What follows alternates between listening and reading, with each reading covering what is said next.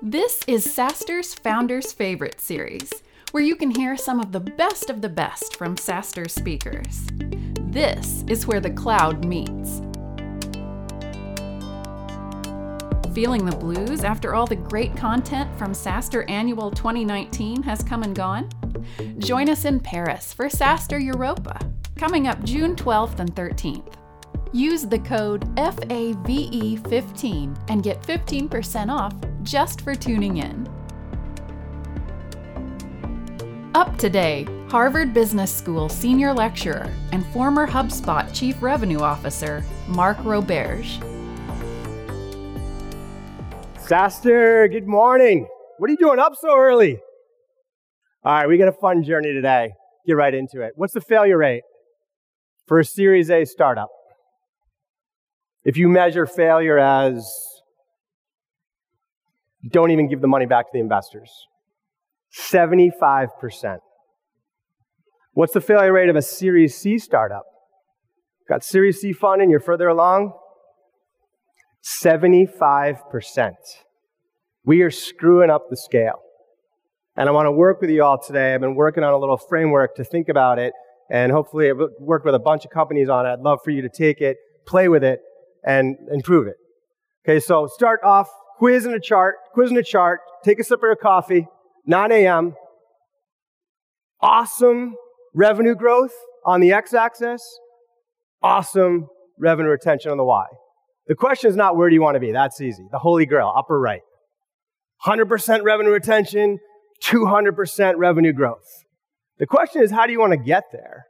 What's the best way? Option A is we can go have awesome revenue retention, 100% revenue retention, but mediocre growth, 30, 50% revenue growth.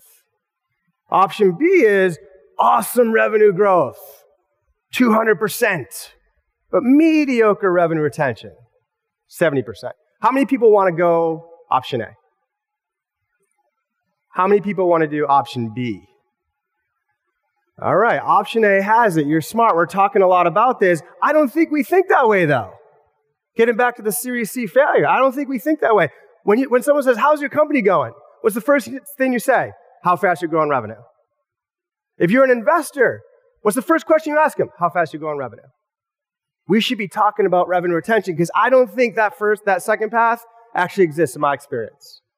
It's much easier to put up the throttle once we've got great revenue retention than it is to actually fix a retention problem while we're scaling. You actually have to slow stuff down to speed it up, so why not just start there? So that's what I want to throw out there today is a framework on how to think about it deeper than just like, hey, let's get product market fit, and then let's add 20 reps. Because in my experience, you're firing 20 reps a year later. You haven't checked the boxes. And so I just want to throw out a framework around product market fit measured by customer value creation, then go-to-market fit. Measured by unit economics, then we scale fast. Growth and moat. It's not that we slow down, it's just that we work on the right things. So first off, I'm saying we start with customer success. And what is sales? What is sales? Isn't sales really around customer value creation? And revenue is an outcome. Sales is not about revenue generation. It's around customer value creation. Revenue is that outcome. Okay? So let's figure out why did that actually happen? Why are we so obsessed with sales being focused on revenue? And I think it comes out of the 80s and 90s and how we used to sell with shelfware. How did that game work? We sold software. It cost millions of dollars. These people deployed servers in their office once they purchased it. It was all about getting the contract. Once you had the contract, all the servers were set up. You flew in your professional services people. It took 6 months to set it up. It took 6 months to train people, and the product sucked. But it didn't matter. No one used it, but it didn't matter. And that's where shelfware came about. Some executive put their career on the line to buy your stuff and walk around and say, it's awesome. But things have changed thanks to you. We have the subscription revenue, the subscription economy. It's so easy to use products now, but it's just as easy to leave. Totally changes the game. It's all about churn and retention. And we got this megaphone called social media that every single customer can talk about a great product experience, and they can also talk about a bad one. The first thing people do when they see your product is they Google you and see if you have a 1-star or 5-star rating. The game has changed, but we haven't caught up. Sales is first and foremost around customer value creation. Revenue is an outcome. So how do we measure customer success? A lot of people are talking about, customers start with the end. A lot of people are talking about that. How do we measure it?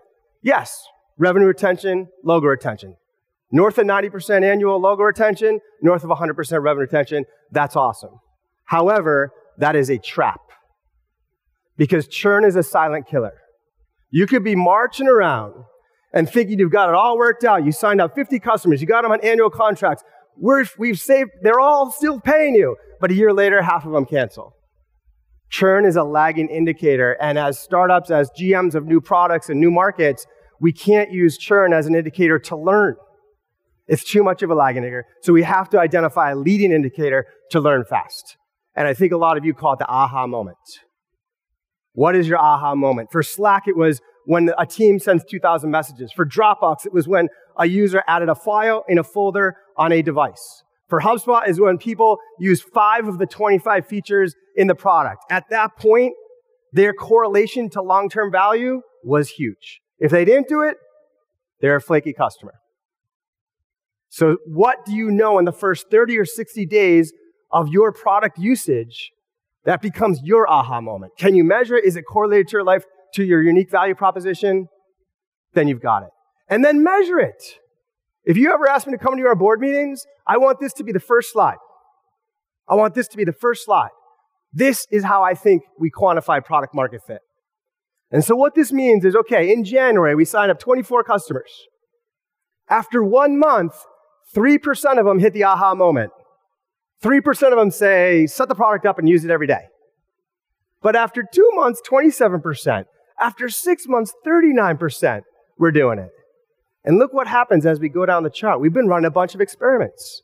We've been working on product market fit. And in August, we signed up 39 customers. 2 months later, 56% use the product every single day.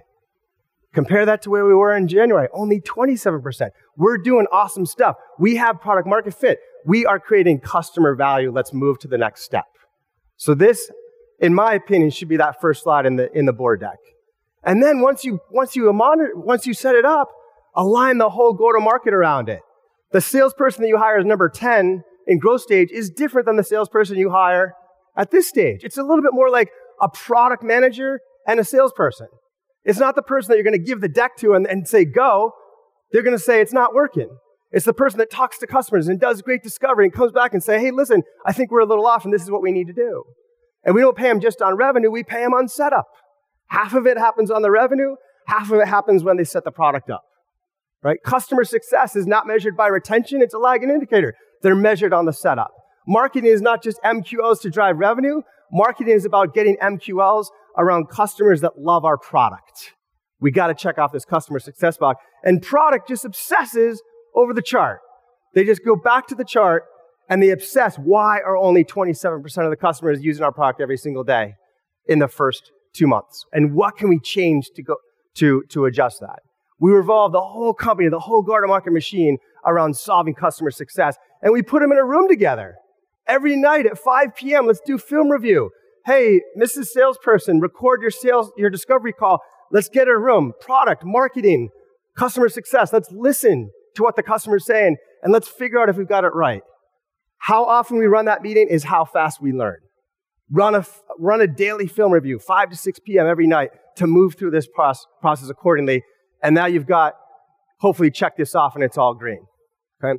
So now I have an opportunity. Not just do I have the framework, but I have guides to who I'm going after, how I'm running my playbook, who I'm hiring, how I'm comping my rep. Pricing doesn't really matter at this stage. Just make it high enough that they're committed to setting it up. Free is not good because they're not committed. Pricing is around commitment. But this changes as we check that off.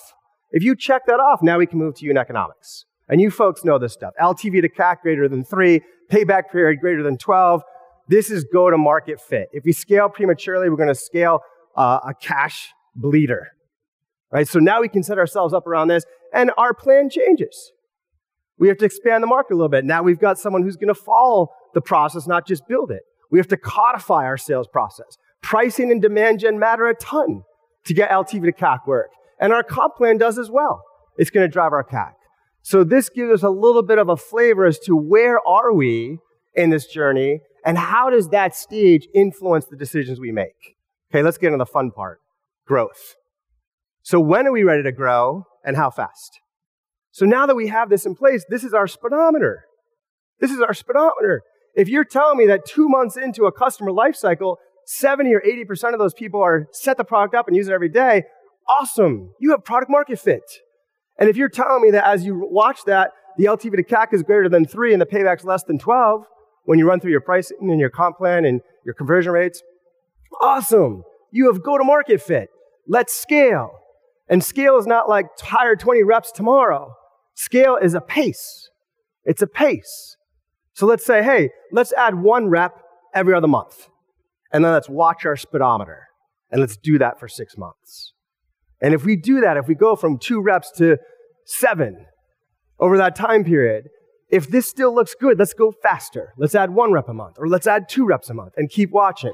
And when it breaks, let's slow down and fix it.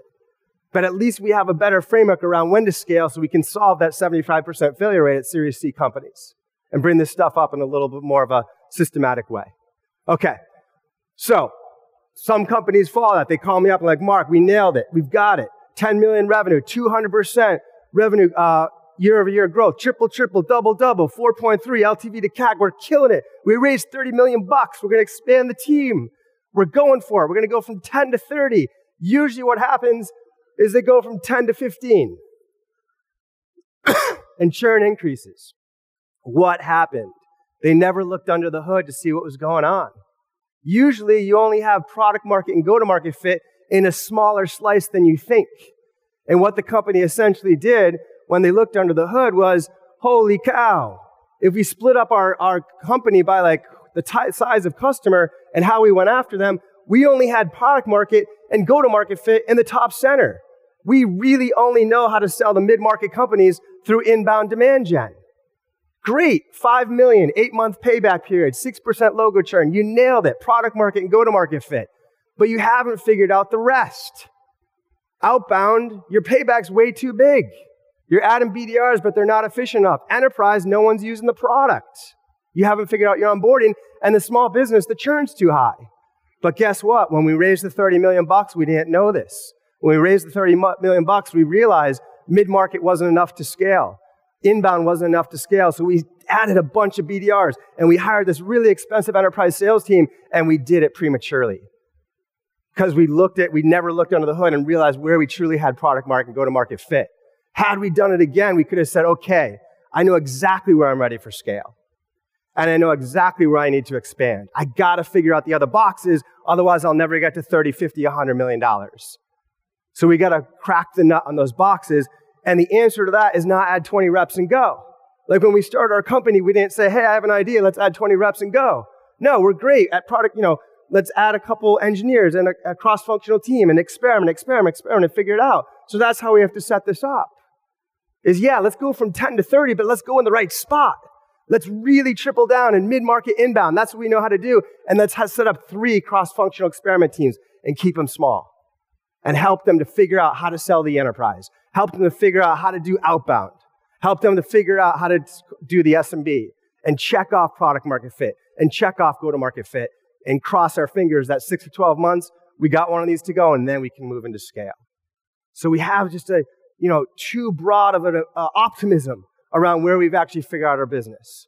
The other thing that happens is sales and marketing alignment. We got to add some new mediums, and we really got to instrument sales and marketing together. I worked with hundreds of teams on this. Sales and marketers hate each other. So this is like a problem. Like all marketers think salespeople are overpaid, spoiled brats. And all of the salespeople think that marketing does arts and crafts all day.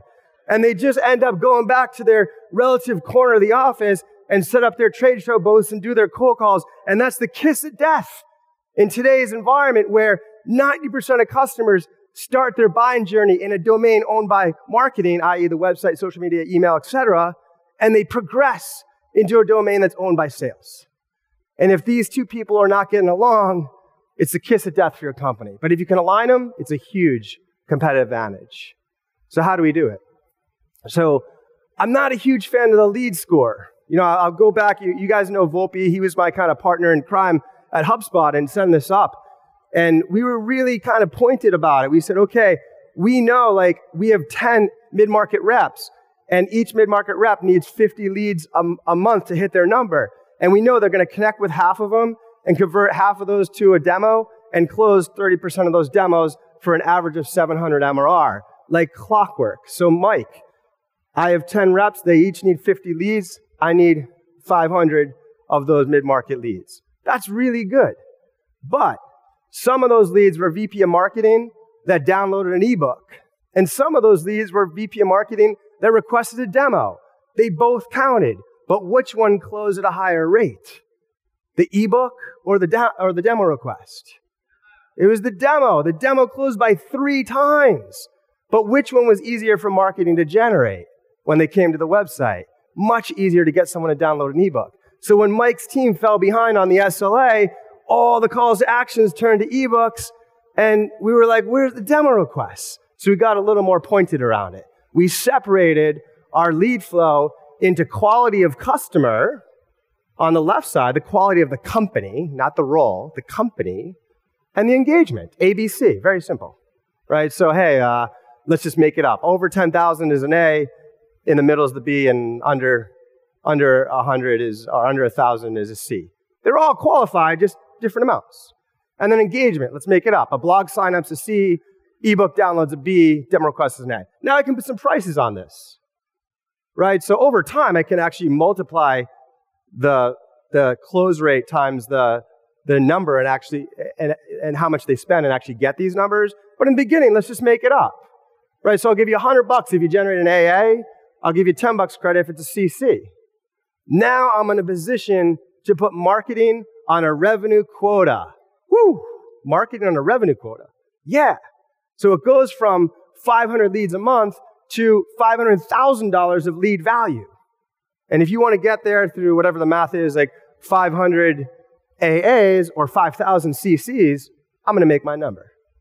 And so all of a sudden, all the calls to actions on the site change to higher quality stuff like demo requests and trials because we're giving marketing proper credit for it. Now, sales does not get off the hook. This is a two-way relationship. If marketing is going to be that specific, sales needs to be too. So I used to do a lot of studies around I knew I need a call lead right away. We've seen those studies. I know that I got to, call them a lot, but how often? Do I call, when I call a lead, do I call and I get voicemail? Do I call them that afternoon? Do I try them again tomorrow? Do I try next week? Do I try them 5 times or 10 times? These questions started to stress me out. And I was for each rep, should I give each rep 1 lead a month and tell them to call the lead 1,000 times? Or do I give them 1,000 leads a month and tell them to call each lead once? I don't know. Either one of those answers is not good, but where's the right time? So I did some analysis, and this was in the HubSpot funnel when we were 50 million, and I think we had 100 reps. And some of the leads, they were only called twice. That's what we show on the x-axis, and Y shows the profitability.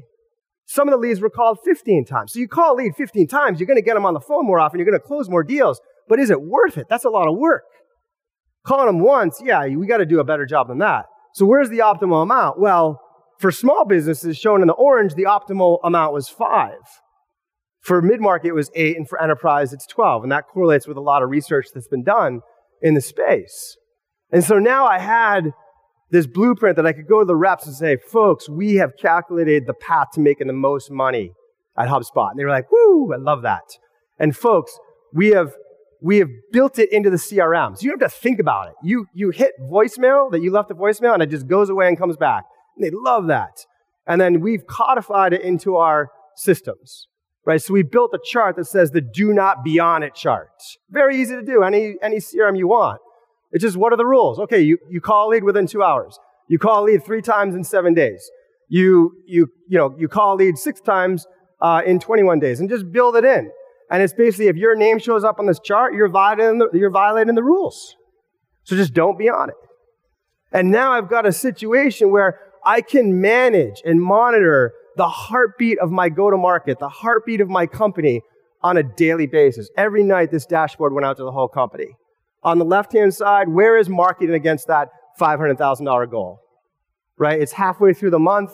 The red line's perfect, and the blue line crawls along there. Now, I can't have marketing crush it in the beginning and then take the rest of the month off because I don't have the reps to call that many leads at once. And I also can't have them go to sleep for 3 weeks and make it up at the end of the month because I'll have reps sitting around for 3 weeks twiddling their thumbs. So there's a lot of science in here. They have to crawl that orange line pretty closely. And then for the reps, they don't get off the hook. They don't be on it. I measure my heartbeat every single day. And I know very quickly if it's broken. I'm not waiting to the end of quarter revenue number to know how we're doing. All right. Then we're going to talk about the hiring and the role. What do you look for in a sales hire? What do you look for in a sales hire? 8th hire I made. We were just like 15 people in a garage across from MIT. And I convinced this person that was the number one salesperson at a big public company in Boston. They had 800 reps. And this person said, I'm quitting. I'm going to join this small company called Hubspot. And I was like, wow, this is amazing. Rolled out the red carpet. Welcome. Teach us to sell. And I was amazed. They didn't crush it. They weren't terrible, but they were kind of mediocre. And I was like, how is that possible? How is it possible? 800 reps, they're number one. We're this rinky-dink shop with 7 reps, and they're not our number one rep. And then I thought about it, I'm like, holy cow, the context is so different. This person's literally working for a company that's doing Super Bowl ads. Like, you call them up, and they know exactly who you are and what you're selling, and the sale takes 5 minutes. No one knew who we were at the time. No one knew what inbound marketing was. It was a very complicated sale, and you could imagine the type of rep that works in those 2 different contexts is extremely different. So I realized at that point, it's very dangerous to be at a show like this and go to your neighbor, hey, what do you look for in a sales rep? Because your contexts are different. Copying it could be disastrous. However, there is a blueprint that you can build that's really important in your scale to be able to engineer your sales hiring formula. Right? So I just sat back at that moment and I said, okay, what is it about our context what are the characteristics that correlate for us? And how weighted should each one of those be? And I was really specific around what did I mean by curiosity and what do I mean by prior success and what would a low, medium, and a high score sound like? And I worked on this over and over again as we watched people do well and not do well. And so over time, once we hired 30 of these, you can actually run a regression analysis. So I got a PhD at MIT who was salivating over this data, loved it. And he ran this analysis and it showed that the characteristics at the top had a really strong correlation with success. And the ones at the bottom were actually negatively correlated. I was blown away by this because at the time we were talking about how the customers desiring a different type of seller, but this statistically showed it. It's like the stuff that we typically associate with a car salesperson, closing ability, convincing, objection handling, negatively correlated. And the stuff at the top, preparation, domain experience, intelligence, that's how we describe a great consultant or advisor. And it totally set the tone of the type of team that I wanted to build, right? So anyway, this is a key thing that we've got to do, especially in the scale mode, is we want to set that sort of quantitative framework and test. 6 months into a rep's life cycle, are they doing great? Yes or no? If they're doing great, why? And did we look for it in the interview process? And if they're doing poorly, why didn't we catch it? And we can iterate on it. So quick little quiz. I won't go over it. So these 5 components here, these 3 components were all in the top 5 over time in the 100 as we approached IPO for HubSpot. But which one do you think was number 1? How many people think intelligence was the number 1 correlator to sales success? How many people think it was coachability? How many think it's curiosity? I gotcha. It was coachability. Everyone always thinks it's curiosity, but coachability was the one. I don't know why it was. Maybe because we were doing things so differently, but it was those reps who checked all the other boxes, huge success, but they showed up on the first day and they said, Mark, thank you for the training, but I've been selling for 5 or 10 years. I'll just be in my cubicle selling. And there was an issue. And so the coachability was really the thing, and that's my favorite part of it. I'm not going to go through these, but these slides are posted on my my LinkedIn and my Twitter. If you want to download them, they'll hit in a minute. But if you want to go through and copy or get ideas around our interview process, my favorite part was the role play. Just have them do the role play, see how they did, coach them on it, and have them do it again. That process was so correlated to my ability to pick salespeople. Okay. All right, now the other thing's the coaching at this point. That's what a sales manager does. Hire, coach, not run pipeline, hire, coach, not do the job for the reps. If they do these two things well, they're going to scale. What's a good coach? So I've been trying to learn golf for like 15 years. I've taken like 10 lessons. One golf pro, he says to me, Mark, take a swing, and I did. And he says, okay, here's what you need to do. Turn your grip over a little bit, lean back in your stance, put more weight on your right foot, not your left. Think 1 o'clock, not 2 o'clock on the backswing, and give me more wrist on contact. And I was like, you kidding me? Another coach said, okay, Mark, take a swing. So here's what I want you to do. Turn your wrist over a little bit. Now take 100 swings. 20 minutes later, he's like, how's that feel? I'm like, I think I'm getting this. This is pretty good. Now lean back in your stance a little bit. Take another 100 swings. And it's like, it's such an obvious example, but I've personally promoted like 50 reps to manager, and they all use the first golf pros approach. They get a new rep out of training, they see them messing up on 50 things, and they throw up on them for 90 minutes with feedback. And you can just see the rep's head spinning and nothing changes. The best coaches will identify they'll see the 90 things, but they know the one that's the most broken. And they focus there. And they use the metrics to diagnose it. So if we look at this is a funnel. Each color is different reps at each stage. The person that purple is really doing bad. They're the worst in the team. They've sold the lowest number of units. But why? Why is that? Well, they're making tons of calls. They're just not getting them to the demo. And I can actually click in further and realize, you know what? The reason why they're not getting the demo, is it because they're working tons of leads and no one's calling them back? Or is it because they get them on the phone and someone hangs up after 30 seconds? My coaching's way different. But I can use the numbers to diagnose it. And so I call that metrics-driven sales coaching. Once you get to a big org, what I do is on the second day of the month, I'd meet with all my directors and ask them, what are you coaching everyone on? For John, what are you coaching him on? How'd you choose that? And how are you going to coach him? And because I did that, all my directors would have the same meeting with their managers, and their managers would meet their reps on the first day of the month, and they'd build out this whole process. We'd walk out of the first day of the month knowing exactly what we're working on with each rep. They're totally bought in, and how we're measuring success. And now I can hold my reps accountable to that. Month over month, I've got a paper trail. And I can say, you know, Bob, you love John. You hired John 6 months ago, and John is not doing well. And you said you've been coaching him on sense of urgency development for 3 months now, and it's not moving. You hired him. You're coaching him. You're accountable. My mentor was a little more aggressive than that. He'd say, go to the bathroom, look yourself in your mirror, and ask yourself, are you a bad recruiter or a bad coach? Because you messed up somewhere.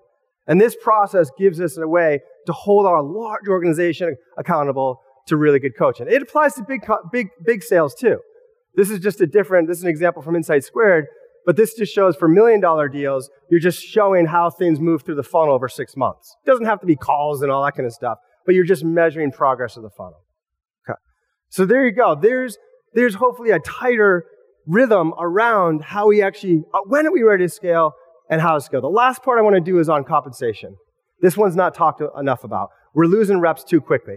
And it amazes me, like, why for a role where success and failure are so quantifiable?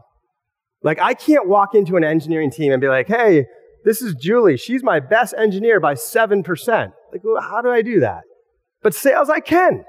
Hey, sales team, this is Julie. She's my best seller by 7%. I can do that. So why do we comp our reps on like an annual raise of 3%?